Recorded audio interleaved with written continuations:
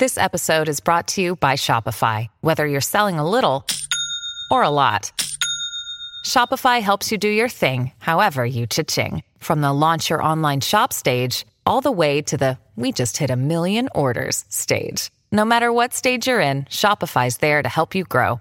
Sign up for a $1 per month trial period at shopify.com/special offer, all lowercase. That's shopify.com/special offer. Hi, I'm Daniel, founder of Pretty Litter. Cats and cat owners deserve better than any old-fashioned litter. That's why I teamed up with scientists and veterinarians to create Pretty Litter. Its innovative crystal formula has superior odor control and weighs up to 80% less than clay litter. Pretty Litter even monitors health by changing colors to help detect early signs of potential illness. It's the world's smartest kitty litter.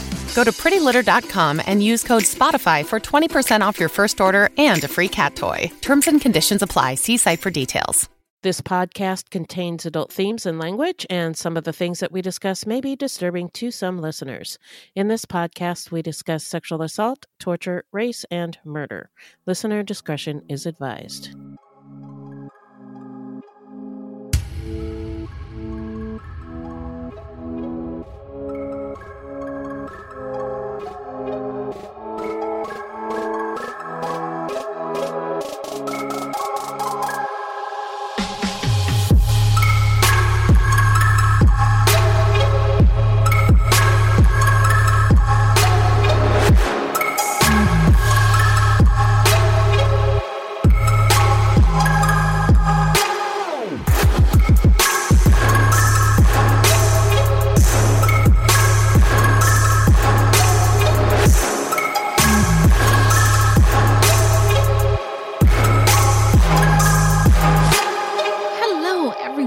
Welcome to Fruit Loops, episode 115. Thank y'all so much for listening. Muchísimas gracias. Fruit Loops is a podcast about true crimes committed by people of color and the victims that we don't hear or know much about.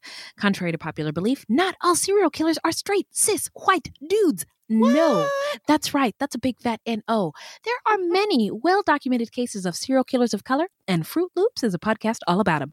We will take deep dives into the fascinating lives and crimes of serial killers and true crimes committed by people of color and the victims that the media and entertainment commonly leave out because the news is racist.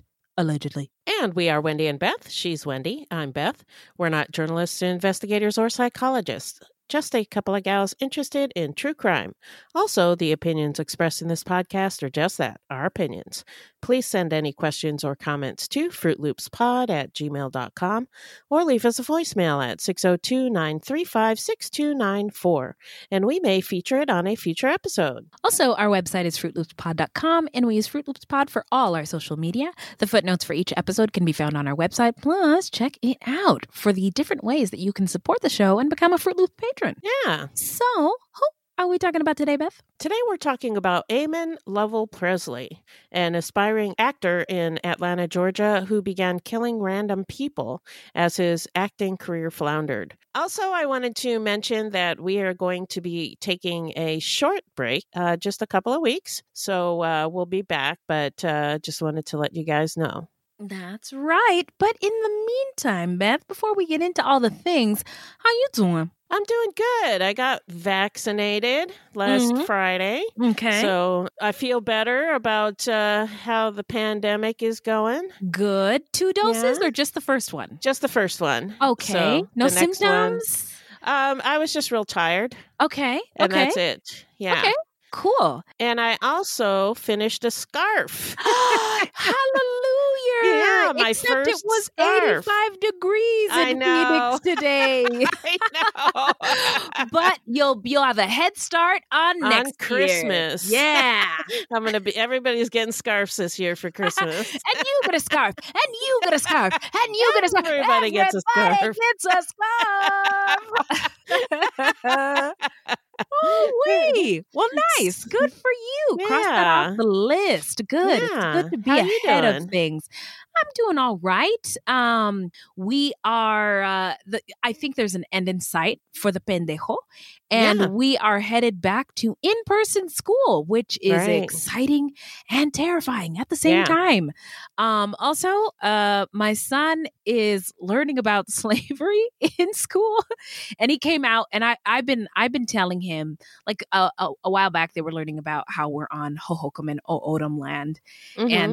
they taught him about the conquistadors, but they totally left out the part about how the conquistadors killed lots of people. Yeah. And so now they're talking about slavery. And my son's conclusion in his preliminary lesson about, enslavement was, well, why didn't Black people just go to the North? And I was like, well, son, it's not that simple because it would have been very difficult for them there too. And I was trying to, in a really like not horrific way, but describe the punishment that could happen to people if they escaped. Right. You could be ripped away from your family members could be sold, they could castrate you or cut off a body part or brand you or maim you in a horrific way. It just wasn't that easy, son. But I said, I hope you can appreciate that in your third grade land, that you're getting a little taste of this part of American history. And as you get older, we're just gonna, I'm not gonna put the fire hose in your face, but there's a lot more to learn. So, am I right, Fruit Loops? Yeah. So now we are going to get into some listener letters. Well, hello, angels. Thank you. Yeah. Thanks, angels. Now beat it. Just kidding. So what's in that bag, Beth? I'm going to hell. Sorry. We got a Patreon message from Taylor who said, "Hi, Wendy and Beth. I just wanted to drop a note thanking you both for your bomb-ass content. Ooh. I became a patron after binge listening to y'all while I work. I'm a gardener in San Francisco, so your zebra murders episodes basically had me looking over my shoulder all day long, alternating between, oh my God, I totally know where that is, and oh shit, I am high-key standing near where someone was murdered." Oh, man. Anyway, I love your Culture Corners, intro music, and basically everything. A million hip-hop air horns for you. And I have to say, a million hip-hop air horns to you, Taylor. Am I right? Yeah. Yeah. Oh, we love y'all so much. Thank you, Taylor. Thank you. What else is in that bag? Well, we got a voicemail from Marlene. Marlene! Yeah. What's up, boo? Oh my God. I just love seeing Marlene all over the timeline. Oh my gosh. She's one of our day ones. And I really feel like Marlene is my friend. I don't know about you, Beth. Yeah, but like she's part of the glue that sort of keeps Fruit keeps Loops it together. Yeah. And I we agree. just mil gracias. We just have so many thank yous to give to Marlene because I don't know if you all have seen in like our show notes and stuff.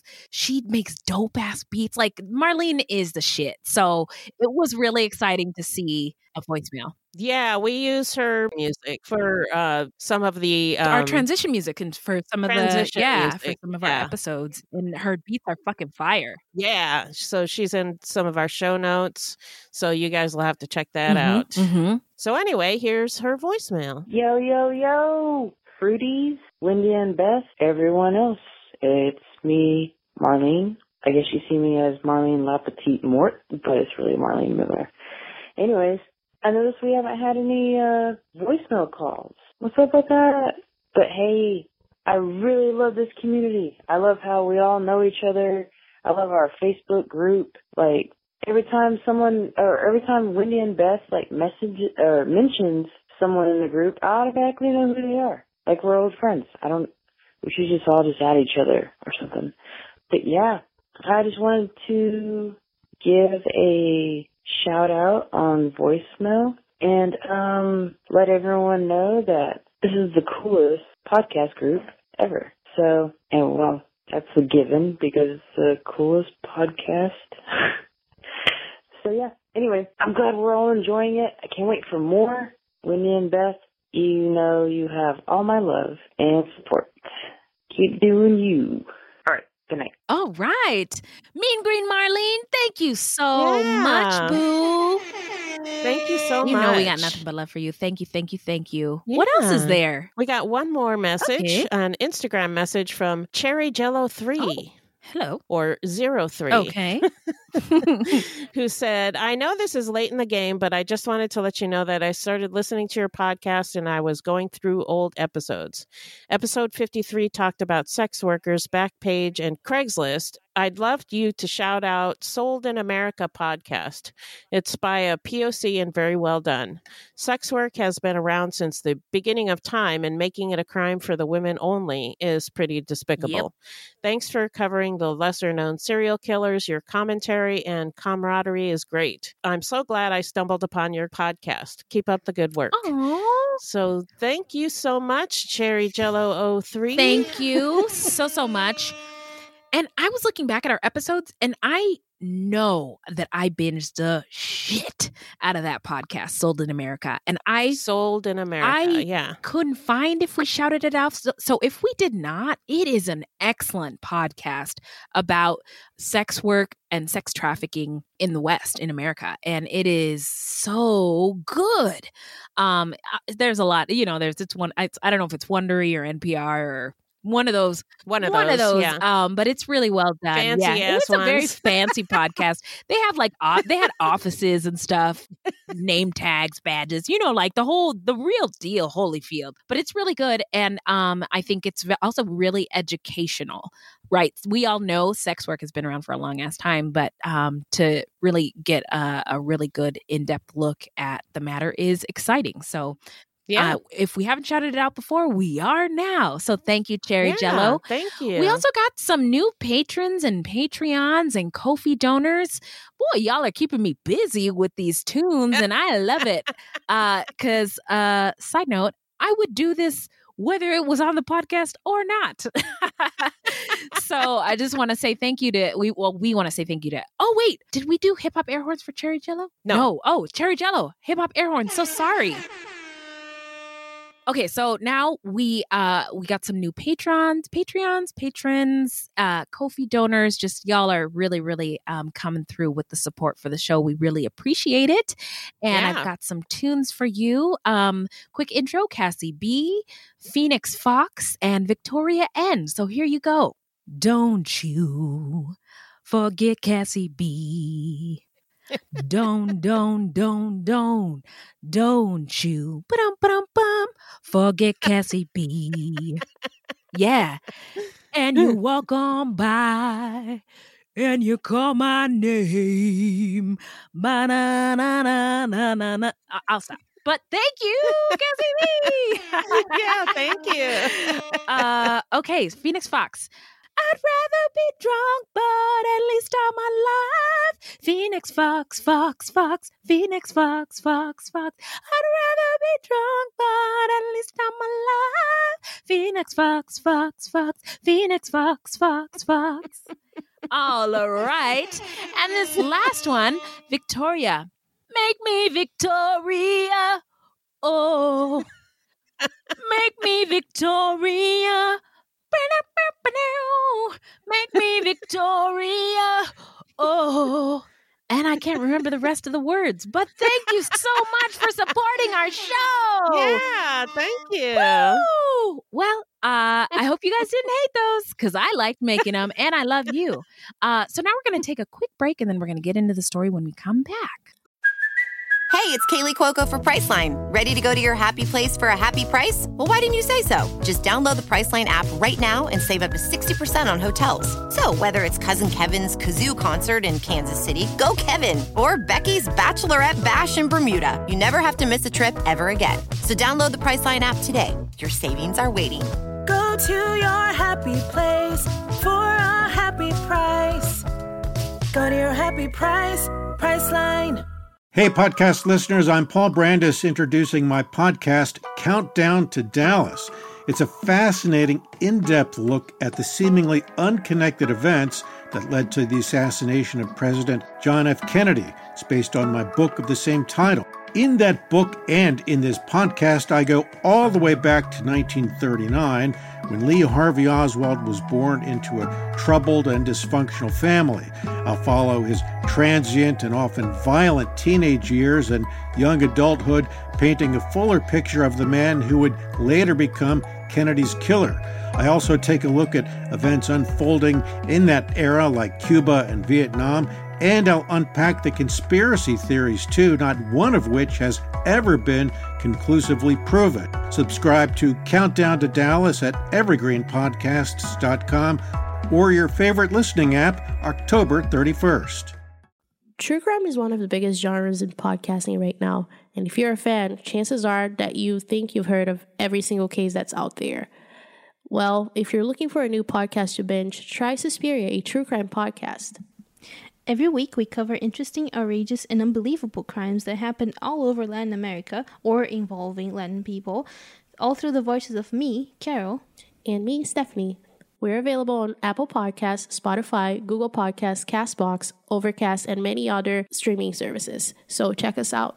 Ciao. Ciao.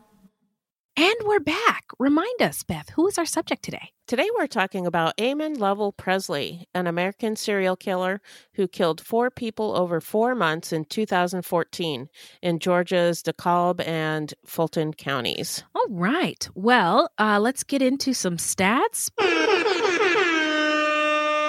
Aeman Lovell Presley was born in 1980 in Chicago, Illinois.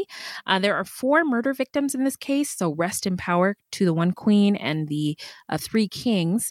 Kelvin Golston was 53. He was an unhoused black man with a history of schizophrenia. His nickname was Butterball. And this is total tangent. I don't know if anybody remembers the Steve Harvey show. And he was like, do y'all remember that song, Butterball? I love you. Butterball, something, Butterball. What I think of every time I see that name. His brother, Mr. Butterball Golston, his brother said when he would go off of his medication, he would wander and would be unable to maintain stable housing. He had a brother and a sister that I was able to find. I don't know if he had any other siblings. Dorian Jenkins was a 42-year-old unhoused black man who at the time was sleeping on the streets. His nickname was Sidewinder. And then there was Tommy Jerome Mims, who was a 68-year-old unhoused black man, and he was known as the Can Man. Karen Pierce was a 44-year-old white woman who was a popular hairdresser in the area, and she was said to be very generous and kind woman. The murders took place from September 2014 to December 2014, so very short window of time in Georgia's DeKalb and Fulton counties, as Beth said. And I thought this was interesting that when you combine the amount of black people in both of those counties, it's like 1 million people. 1 million black people. Another interesting thing I noticed from looking at the percentages, not the sheer numbers, but the percentages of the black population in Atlanta since basically enslavement started, it's always been about 50%. Wow. Yeah. So back then and even now. So now we're going to get into the setting. Take us there, Beth. Well, the setting is Atlanta and Stone Mountain, Georgia. We talked about Stone Mountain in the Atlanta child murders episodes, but here's a refresher. The Atlanta region, of which Stone Mountain is part of, was originally Creek and Cherokee Native American territory. Then the British came in and, surprise, surprise, Georgia became the 13th British colony. After the Revolution in 1788, Georgia became the 4th state to join the United States of America. The city of Atlanta, Georgia, became a busy center for cotton distribution on the backs of enslaved people, and the Georgia Railroad helped the economy thrive. After the Civil War, when freed people came to Atlanta in search of opportunity, Atlanta's black population began to grow. The original Ku Klux Klan was formed in 1865 by 6 former officers of the Confederate Army as a response to Reconstruction after the Civil War. The Klan started in Tennessee, but then spread throughout the South. They claimed to seek, quote-unquote, justice for crimes against white people and protect white supremacy. Historically, the Klan has been responsible for horrific and terrifying acts from cross burnings, lynchings, castrations, rapes, arson, torture, and, just general terrorism. Yeah, but they were the ones seeking justice. Right. You guys, it doesn't work that way. So the original Klan was mostly stamped out by the 1870s, but in 1915, the Klan was reborn, and Atlanta and Stone Mountain were at the heart of it. William J. Simmons, a former Methodist preacher, was inspired by the film Birth of a Nation to organize a new Klan in Stone Mountain, Georgia, as a, quote, patriotic Protestant fraternal society, end quote. The relaunch of the KKK occurred atop the rock, which the city of Stone Mountain is named after. Stone Mountain is an enormous rock, 800 feet tall and 1.5 miles wide.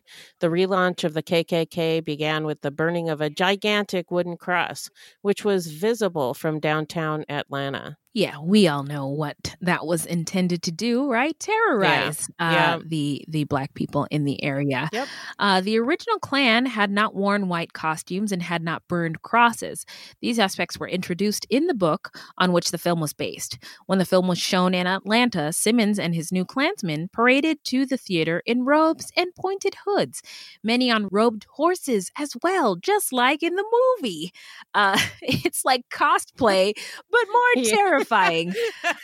Terroristic cosplay. Yeah. Oh boy. God. These mass parades would become another hallmark of the new Klan that had not existed in the original Reconstruction era organization. In 1924, the United Daughters of the Confederacy, whose primary activity was to support the construction of Confederate memorials, started a project to create a bas-relief sculpture on the northern face of Stone Mountain. The United Daughters of the Confederacy is considered a neo-Confederate group. Neo-Confederates are groups or individuals who portray the Confederate States of America and its actions during the American Civil War in a positive light. It's wildly inaccurate. I did also want to point out, we didn't talk about Reconstruction, but Reconstruction was the period of time after enslavement when Black people had full rights. Like, I'm talking, man, 2020 can take a back seat. Like, this was so futuristic that Black people had all the rights, all the political power, and it made white people crazy. That's why the Klan came about. Yeah, they lost their their minds. And in 1924, that's what right after World War I, right? And Black men and BIPOC, indigenous men and immigrant men who fought for the United States are coming back from war and like expecting to be treated like, I don't know, human beings. And white supremacists are like, oh, fuck no, get the fuck out of here.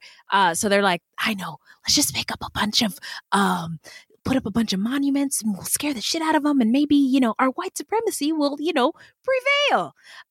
So the View is also called, now we're talking about neo-Confederates, sorry. The View is also called the Lost Cause of the Confederacy, or simply Lost Cause. It romanticizes the, quote, Old South, end quote, and the Confederate war effort, distorting history in the process. Should have put distorting in bold, underlined, maybe made the font 100. Slavery is sentimentalized, with white Southerners telling stories about happy slaves and the, quote, mammy, quote, or Uncle Tom, quote unquote, who was part of the family. See, they're happy. They're singing and dancing. Yeah. See? They love slavery. Yeah. They love the shit out of slavery. Oh my gosh. Look at they're singing and they're making things and they're so nice to us. They were just part of the family, except we own the shit out of them. Not to mention they're terrified of what you will do to them if they decide to show some agency or independence. Boy, oh boy. They're part of the family that they could whip, cut their balls off. Hey, you know what? I didn't like the way you looked at me, so I'm going to sell your grandmother and your firstborn. But you're just part of the family. There was a really sick law that was enacted. There was a million of them, but enacted during enslavement that made it illegal for people to kill their slaves. And it was because masters' wives, the women slave owners, were beating children to death Oh with my God. impunity. And the government was like, this doesn't seem great. So maybe we'll make a lot of make it illegal or whatever. Or Oh my God. but anyway, just the horrors of enslavement. And it's so cute that the Lost Cause is like, wasn't that bad, right? Sorry, that was a tangent. Boy. So anyway, where were we? The carving on the face of the mountain. So the project, started by the United Daughters of the Confederacy, resulted in a huge carving on the northern face of Stone Mountain that depicts 3 leaders of the Confederacy: Robert E. Lee, Stonewall Jackson, and Jefferson Davis, all riding horses, each holding a hat over his heart.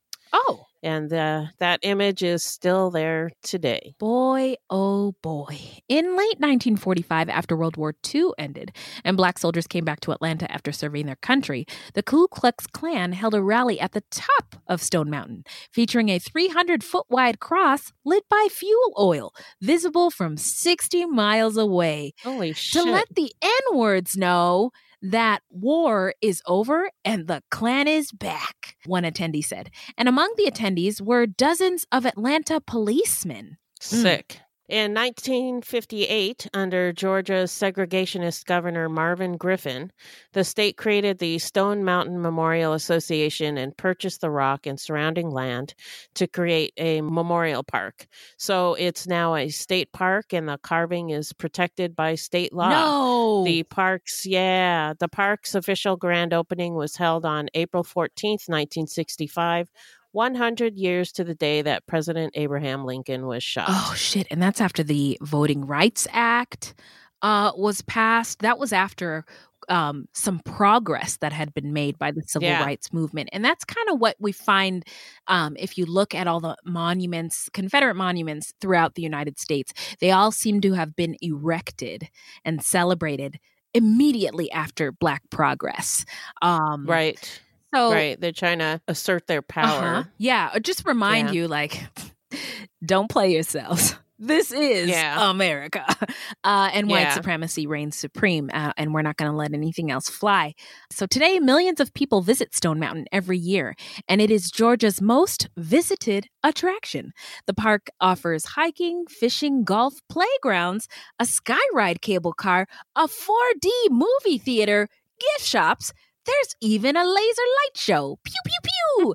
It also offers visitors the Lost Cause view of the past, eulogizing the leaders of the Confederacy and celebrating their cause as valiant and noble. Gross. Yeah, I was going to say bullshit, but I haven't done that in so long. I couldn't cough and say bullshit at the same time. Couldn't cough it out. Yeah, plus it's a pandemic, so I'm just trying to be careful out here. Sorry. So prior to white flight, Atlanta was pretty evenly split between Black and white. But white flight left the city's remaining populace as majority Black. That contributed to a mostly Black police force and Black leadership, including a Black city council. Maynard H. Jackson Jr. was elected in 1973 and was the first Black person to run a major southern city. By the way, now there are a bunch of mostly Black cities in the South, and most of them have Black mayors. To this right now. Oh, wow. So during his first 8-year stint in City Hall, he launched programs intended to empower neighborhoods, raise the profile of Black pride, and included minorities in the city's economic boom. The entire city leadership was Black. Woohoo! Atlanta became an industrial and commercial center of the South and a center for Black education. Some of our greatest HBCUs, like Atlanta University, Morehouse, Clark, Spelman, and Morris Brown, were established in Atlanta. There were Black-owned businesses, a Black middle class, Black activism, and probably more opportunities for Black people than in most other cities. Atlanta's slogan is that it's the city too busy to hate. Catchy, isn't it? Yes. In 1973, Jimmy Carter, the future president and then governor of Georgia, founded the Georgia Film Commission to market Georgia as a shooting location for future projects. The movie Deliverance, never seen it, was shot in the Georgia mountains in 1972 for a relatively small budget, but Carter saw how much money could be made. Other movies began to be produced in Georgia, such as Smokey and the Bandit, never seen it, in 1977, and Driving Miss Daisy in 1989. Heard of that one, but never seen it. In 2008, then Governor Sonny Perdue signed a generous tax incentive for film productions. In the subsequent decade, Georgia has seen a rapid increase in film and TV production within the state. In 2017, it was announced that Georgia had overtaken Hollywood and had become the biggest location for film production in the world. I just think that is so exciting. It is. Georgia can be every town USA, except for the fact that there's so many Black people there. The varied aesthetics of the towns, cities, and mountains in the state, and the climate, which allows for year-round shooting, have been cited as the main reasons producers are choosing to film in Georgia over anywhere else. The Walking Dead is filmed in Georgia, as is Stranger Things. Various Marvel movies have been shot there, including Black Panther. Wakanda forever. Some of the Hunger Games franchise were shot there, as well as some of the Fast and Furious movies. Tyler Perry has made the state his base, with Tyler Perry Studios located in Atlanta. His studios are located on a former Confederate base, I believe he's said at an award show. And Tyler Perry Studios is the largest film production studio in the United States and established Perry as the first Black person to outright own a major film production studio. That's pretty cool. It is so exciting. It makes up for how terrible the movie Acrimony was.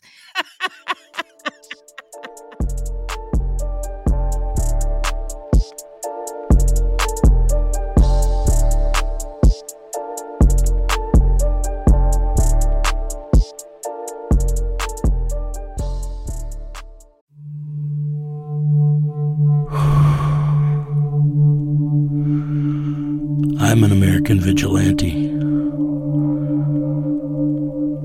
I have a question for you. What would you do if someone you cared about was abducted, taken from you? Would you call me? Would you care about how I got them back? Download American Vigilante now.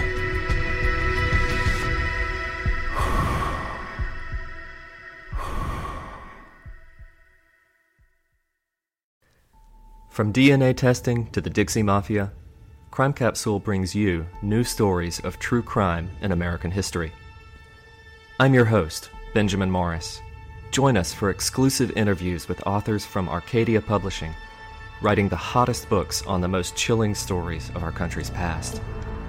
You can find us wherever you get your favorite podcasts or on evergreenpodcasts.com. Crime Capsule. History so interesting, it's criminal. Now we're going to get into the killer's early life. What do you got, Beth? An only child, Aeman Lovell Presley, was born in Chicago, Illinois in 1980. I was unable to find his exact date of birth. Yeah. But 1980. If Beth couldn't find it, it doesn't exist. He was born the whole year. The whole it took year. a whole year exactly. for him to be born. Exactly. That makes sense. Where's the lie? Soon after his birth, his father abandoned the family, leaving his mother, Ursina Bernie Presley, to raise Aeman by herself. They lived in the Morgan Park community on Chicago's South Side. A childhood friend of Aeman's described Bernie as a strict disciplinarian, quote, very stern but loving, end quote. Aeman was in the 5th grade when he joined the Folk Nation, an alliance of Chicago gangs founded in the late 1970s by prison inmates. Quote, I wouldn't go out on the street feeling sorry for myself because I didn't have a father, unquote, Aeman later said. Worried that she was losing her son to the streets, Bernie was anxious to get him out of Chicago. So she accepted a job in Georgia, and they moved to Stone Mountain. In 1995, Aeman was featured in an article about gangs in Atlanta. In it, Presley stated that he joined a gang when he lived in Chicago and that he was drawn to the gang because of protection and friendship. He goes on to say that he was trying to leave behind gang life. Quote, "I knew it was something I wasn't supposed to be doing," end quote. Aeman graduated from Stone Mountain High School and then joined the Georgia National Guard. According to one source, he was fired in the early 2000s. And I don't think you get fired from the National Guard. I think maybe you get dishonorably discharged, but they said fired. So in any case, he apparently left the National Guard and returned to his mother's home in Stone Mountain, where he worked low-skilled, labor-intensive jobs. I was going to say, if it had ended there, he joined the National Guard. That's it. That's it, folks. This is a weekly podcast. And new episodes drop but no. His life turned out great. So now we're going to get into the timeline. So in December 2002, Presley was working at the Conyers Crossing Carmike Cinema. Whew, say that 5 times fast. When he was fired, the manager had asked for a deputy to be close by when she fired him because he was, quote, prone to violence, end quote. Presley threatened the manager and another employee when he was fired. A judge at that point ordered him to take anger management classes. But that did not seem to help because 4 months later, on April 19th, 2003, deputies responded to a domestic violence call to the Presley home in Conyers. His mother, who was nearly crippled with arthritis, said the fight started when she encouraged him to be more thrifty. Bernie called deputies around 4 a.m. from a neighbor's house after Presley, then 22, hit, pushed, kicked, and choked her. No, not to the mama. Then he threatened to your kill mom's. her.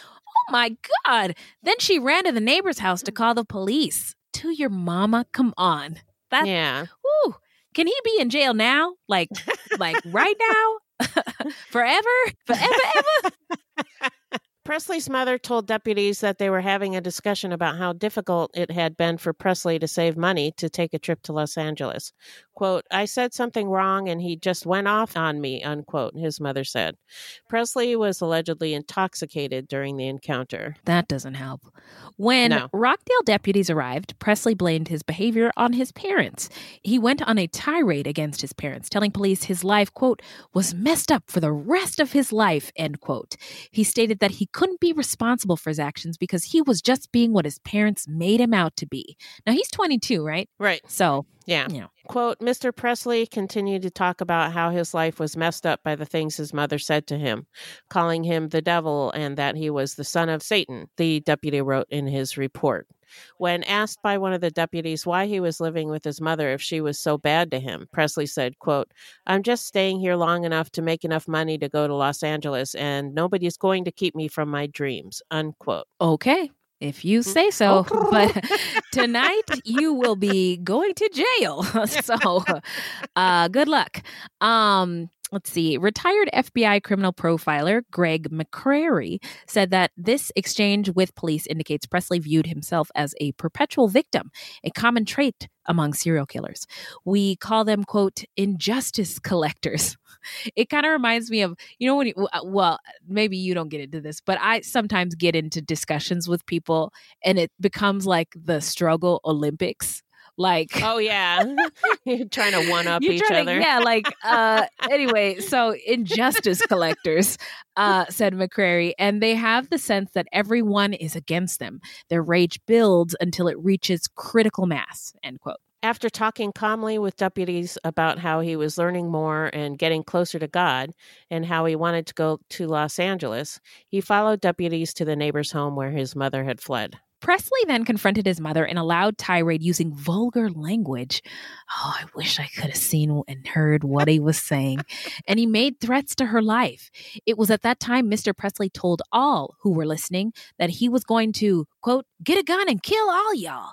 According to the incident report, quote, I'm going to shoot holes in everybody, end quote. The deputy wrote in his report that Mr. Presley was behaving in a highly tumultuous manner, his arms waving all about, walking in short, quick steps, and shouting obscenities as if trying to wake up the neighborhood.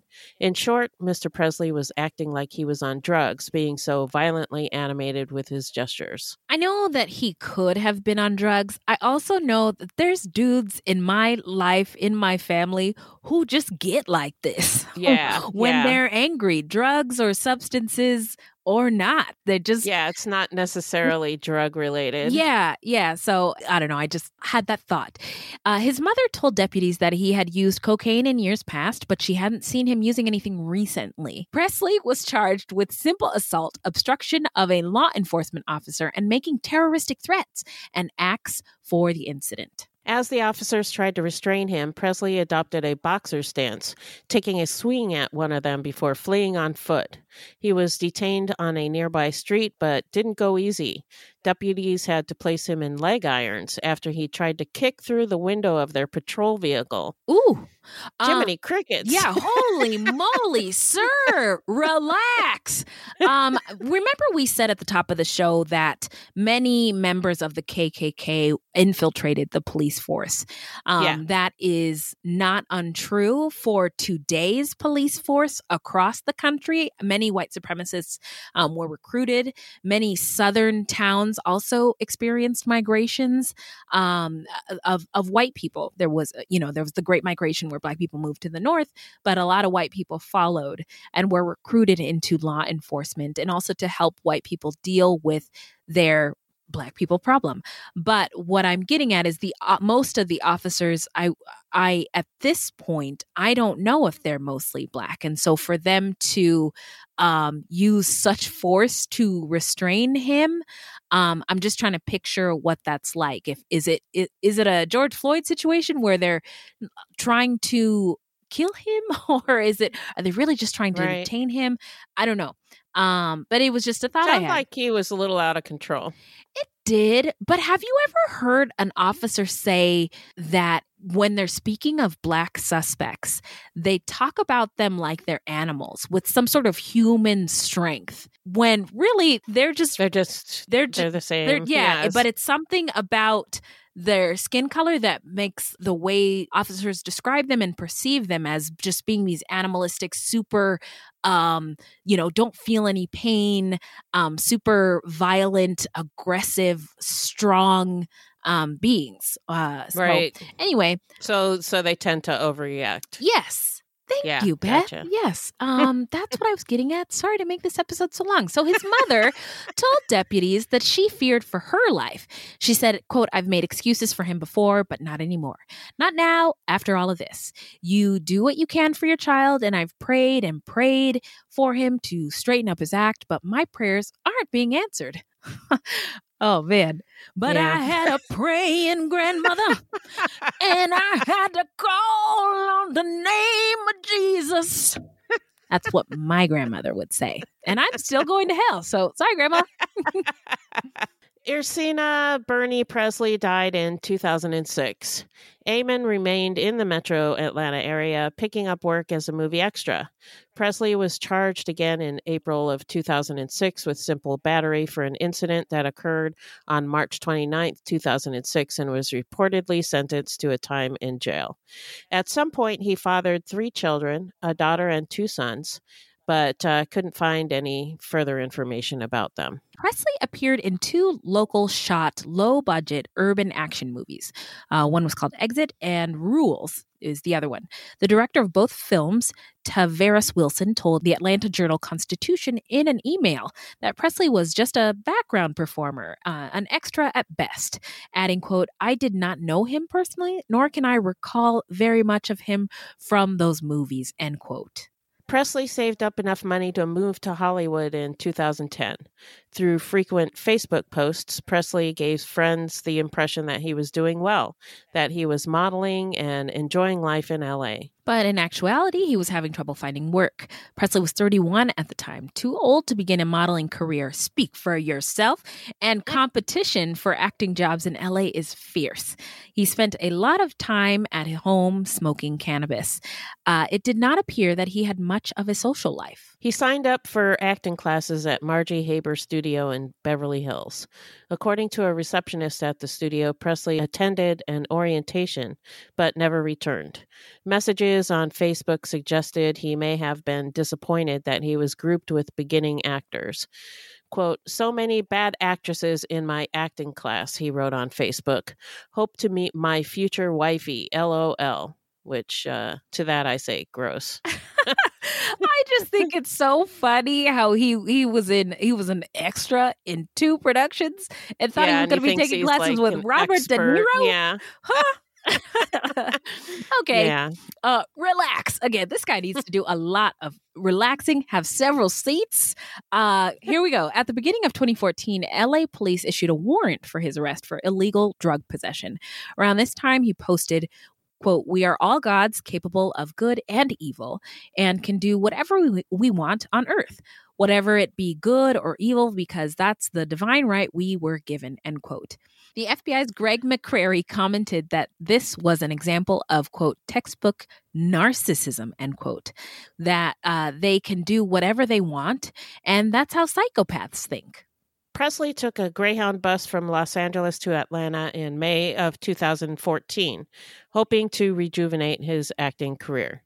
But he had no place to live, so he ended up living in a transitional home at the Gateway Center in Atlanta. People there described him as introverted and quiet. Presley took odd jobs at a restaurant and catering company to make money. A co-worker of Presley's recalled that at work, where Presley was a dishwasher, Presley was not performing the way he was supposed to, and someone called him out on it. And that led to yelling between the 2 co-workers, which turned into punches and then a threat. Presley was unhappy with the amount of money he was making, so he decided he would start robbing people, as you do. This one does. It is a crime indicating a struggle, but not cool. Not cool, yeah. And in August of 2014, he bought a Taurus Judge 45 revolver from someone on the street. Have you seen a picture of this thing? No. The Taurus Judge. It's gigantic. Really? Yeah. Okay, here I go. Give it to me, Googleisha. Taurus Judge revolver. Oh, wow. Look at that. Okay. Yeah, for a revolver, it's big. It's not very cute. I mean, no, I wouldn't. It's kind of scary looking. Holy moly! Wow. I think. Yeah. And I mean, all guns kind of look the same, but this doesn't look like one of those little handguns they send me in the lady catalogs. No, not at all. Okay. Thanks, Beth. So his Facebook posts ended on August 27th with an update of his profile picture in which he's wearing a black shirt and hoodie. On September 27th, Presley took a bus from downtown Atlanta to Stone Mountain looking for a victim.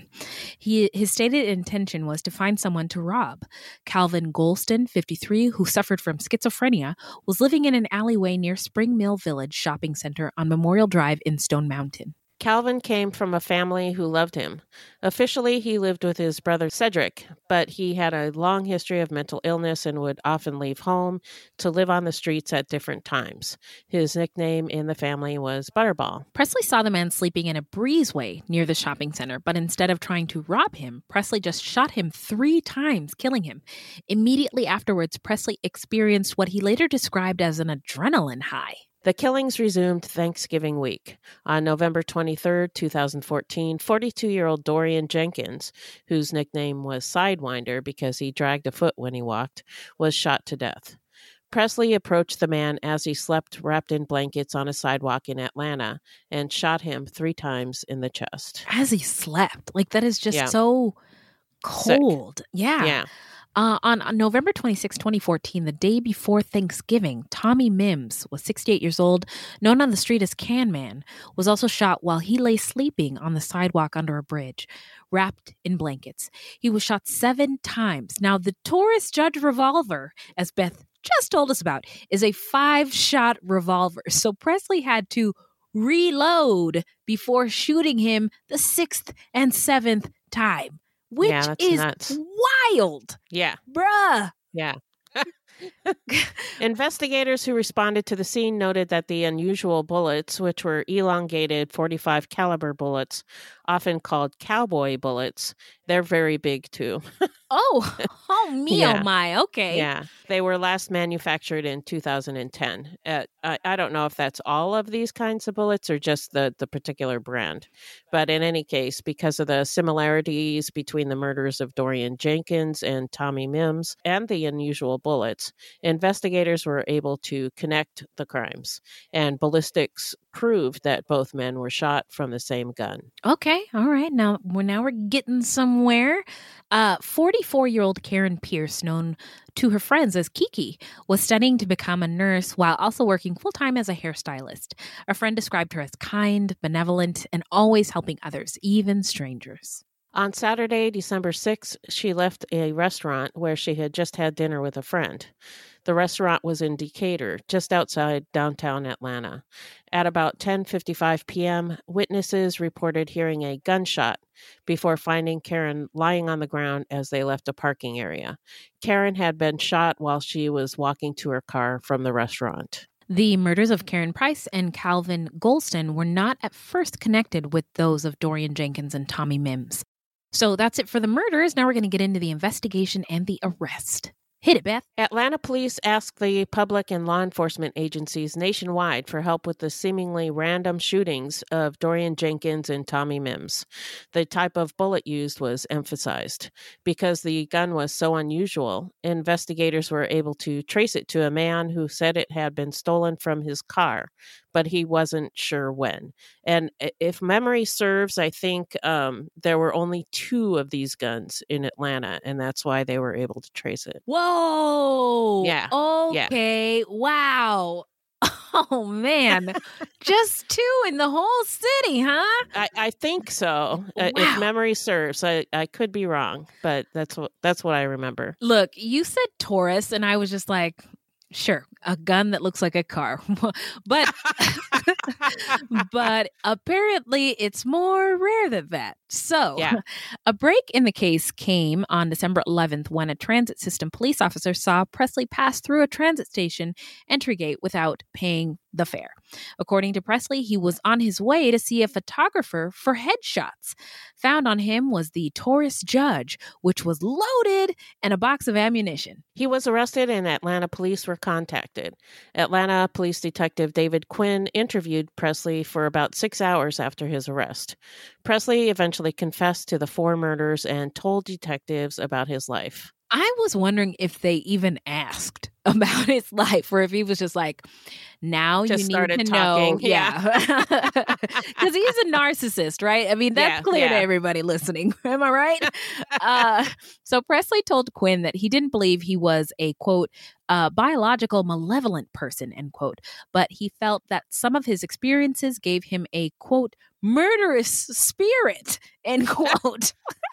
I just have a murderous spirit. That needs to go on some merch. Merch alert. Because I'm going to get the first piece. Those experiences included his father's early death, his mother's illness when he was young and seeing others abuse her, his involvement in a street gang in Chicago, and the violent lyrics of rap music. Now, see, he's gone too far because I just get so mad when people interrogate the lyrics of rap music when all you have to do is look at an American history book or the Bible and be like, wait a minute, this violence there's violence everywhere. Here and too. People write it down and talk about it on paper with words. Are any of them going to jail? Talking to Congress? I don't know. Yeah. Anyway. He described how he shot Tommy Mims and how he wasn't sure he had actually killed Mims. So he went back and shot him 2 more times in the head. Then, as he was walking back to a transit station after shooting Tommy, he saw 2 more unhoused men. And since he was, quote, getting off on killing people, he wanted to kill them too, unquote. But he decided not to because doing so would increase his chances of getting arrested. All things considered, that to him is the worst thing that could happen at this point? Right, right. Okay. Presley told Detective Quinn that on the night of December 6th, he went to downtown Decatur, right next to Atlanta, looking for someone to rob. He spotted Karen Pierce walking alone near a parking garage. He then pulled out his gun, ordered her to the ground, and asked her for her wallet. Even though she obeyed all of his orders, he went ahead and shot her once in the chest anyway. But he said that he didn't feel the same rush when he killed Pierce as when he killed the others. He told Detective Quinn that he never meant to kill a woman, so he felt remorse and decided to stop killing and pursue his acting career. He's reformed and seen the light. Oh my gosh.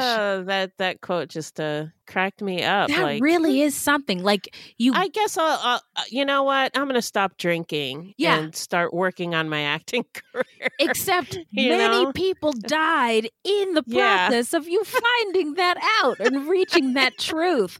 I was thinking of like when you get like a pastry at one of those fancy French pastry stores and it looks so good and you bite into it and it tastes like doo-doo. And maybe he was like, oh, killing. It looks like that pastry in the window. It was super fun when I was killing those homeless guys. And then I tried this other flavor and it tasted like doo-doo. And now I'm going to do something else. I don't know. I'm through with pastries. Exactly.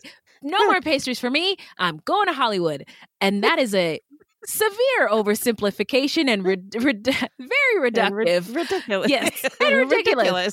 But that's where my mind went. So now we're going to get into the trial. So in 2016, remember that year? Presley pleaded guilty to the murders of Karen Pierce and Calvin Golston after reaching a plea deal. He was given a sentence of life in prison plus 10 years. Presley attempted to explain his actions in court. Get ready for this. Quote, I am not a serial killer. I'm a brother that had some real serious issues and problems, who did some things that I'm not proud of, quote, said Presley. He went on to say his actions were ungodly. He apologized to the families of the victims and closed by sending a message to his own 3 children. Quote, I want to show them what taking responsibility for your actions truly is and truly means. My apologies to you all, said Presley. But he also suggested that he thought he was helping Golston. Addressing the court, he said, quote, I thought that maybe he would be in a better place than to be homeless or on drugs, unquote. Come again? What was that you say? He should have stopped talking. Yeah. He should have just zipped it up right there. Zip it. So this infuriated Golston's family, of course. Gee, I wonder why. And they said, he's a punk coward, Patricia Green, Golston's sister, said after the court proceeding. Quote, I hope and pray to God that when he gets in jail, somebody will find him and kill him too, end quote.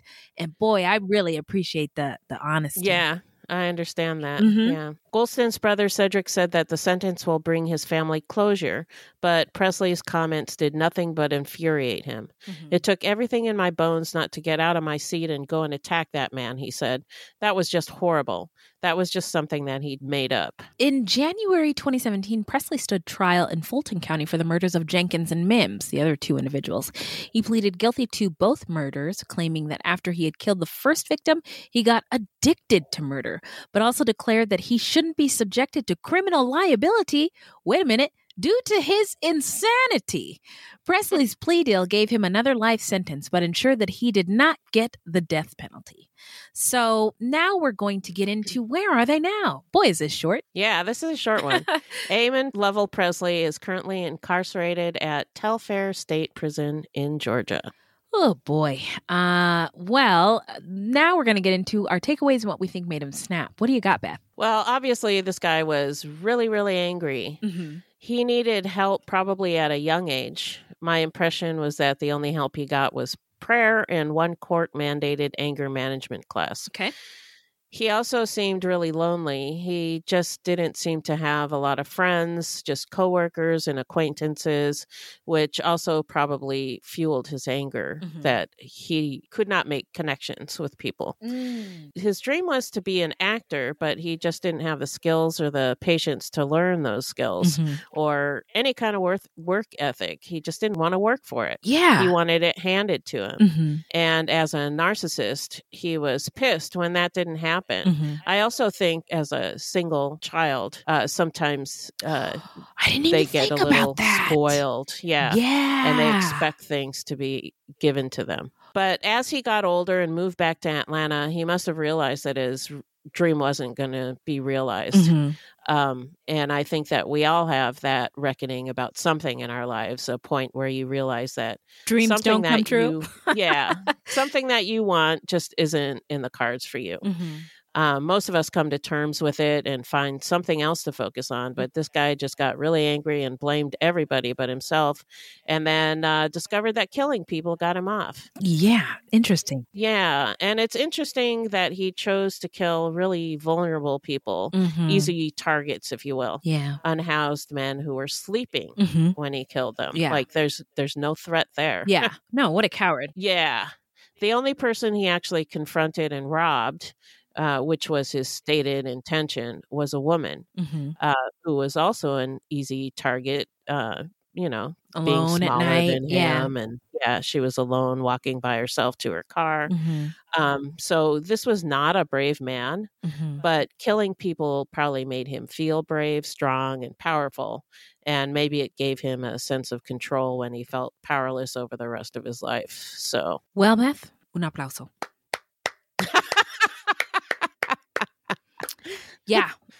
Agree with all of those things. You hit all the nails on the head. I don't have anything else to say other than when I was looking into this case, it kind of reminded me of, the famous actor Danny Trejo. Yes. It's kind of the same kind of life in that he was a man of color, involved in gangs, poverty, father not around. He had been incarcerated, and then he just sort of found himself on the set of a movie where they were looking for looking for people who looked like they had been involved in gang life to be extras. And then he just sort of got more opportunities from there. He got really, really lucky. But he also didn't seem like he ever gave up. Right. And now he's motherfucking Machete. And he probably worked really hard for that. Yeah. Yeah. I think he worked hard for a lot of the things in his life. He's also, like he's really vocal about being in recovery, how he's sober, and he's like just trying to give back, go back, to his communities where he can help people who are caught up in gang life, or people who are incarcerated and people who've been incarcerated, just trying to help because he is so lucky to have gotten the opportunities that he has coming from where he came from. And I just was thinking, why couldn't Mr. Presley have been like a Danny Trejo? Yeah. And I agree. He was so angry, but without any cause or mission. Right. And everything was a slight to him. And like I was mentioning earlier, growing up Black in America is traumatic in itself. We all know that. This guy is garbage. We all know that. But we all know somebody like this, right? Who gets just angry at the drop of a hat. Just say something to him and he's going off, and he's looking for an excuse to put hands on people or to get in a fight. Oh, why do you? He's always like, somebody put some hands on me. Like, I want to fight, and that's what this guy reminds me of. Also, I agree with you there. Preying on vulnerable people is cowardly. It's disgusting. It's shameful. And I am no true crime or psychology expert, but Beth, he's a narcissist, right? Yes. And narcissism sounds like a really benign ailment. Like, you're so narcissistic.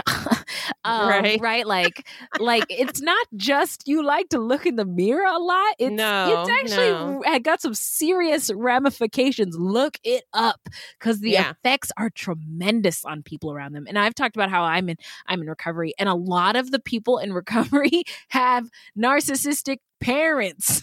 Oh, yeah. That is a rough one. Yeah. Growing up with narcissistic parents. Yeah. And it's a disorder in which a person has, for those of y'all that don't know, according to Google, look, Beth, look at me doing work, researching and stuff.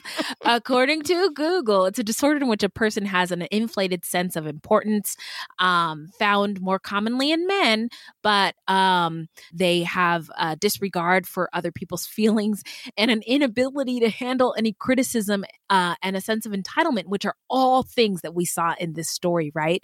So I just would like a few points, maybe a pat on the back and a cookie for naming this man a narcissist. Yes. Thank you. Thank you. Good job, yes, Wendy. Thank you so much, Beth.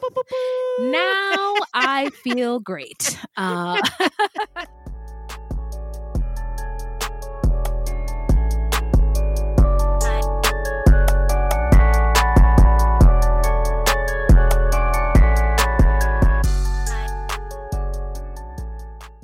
Hello, this is Dr. Grande, the host of True Crime Psychology and Personality.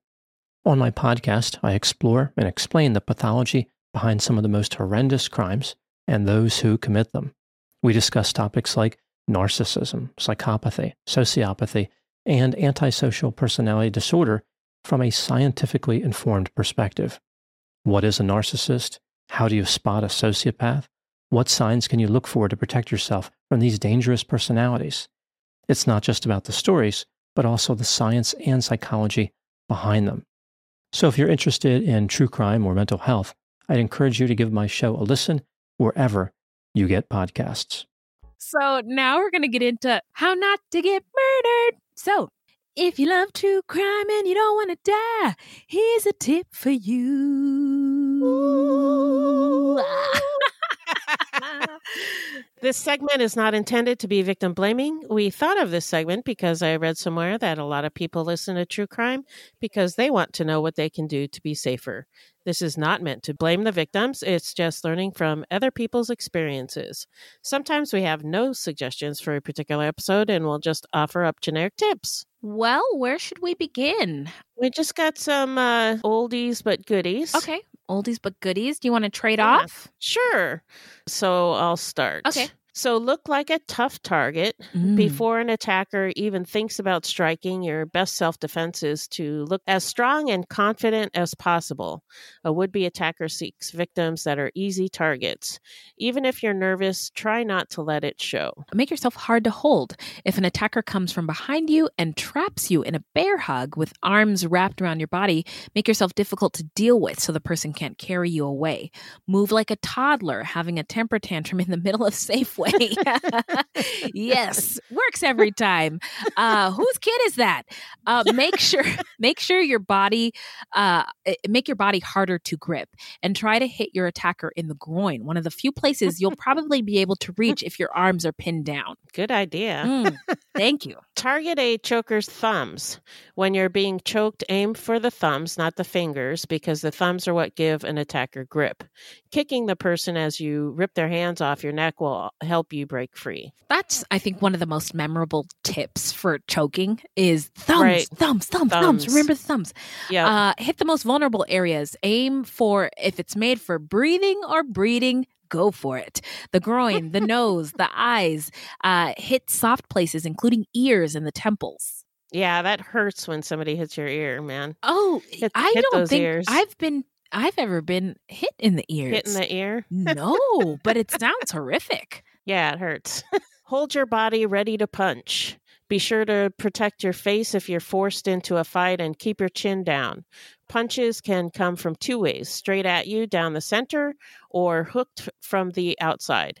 Use your hand to redirect a punch or your arm to block it, and your elbow works good too. Don't try to be a hero. If someone wants your purse or wallet, especially if the person has a weapon, you can replace your stuff, not your life. Take a self-defense class or look some videos up on YouTube. Then practice. Roundhouse. Just kidding. Sometimes I just walk through my house and do that. do a roundhouse kick. Yeah.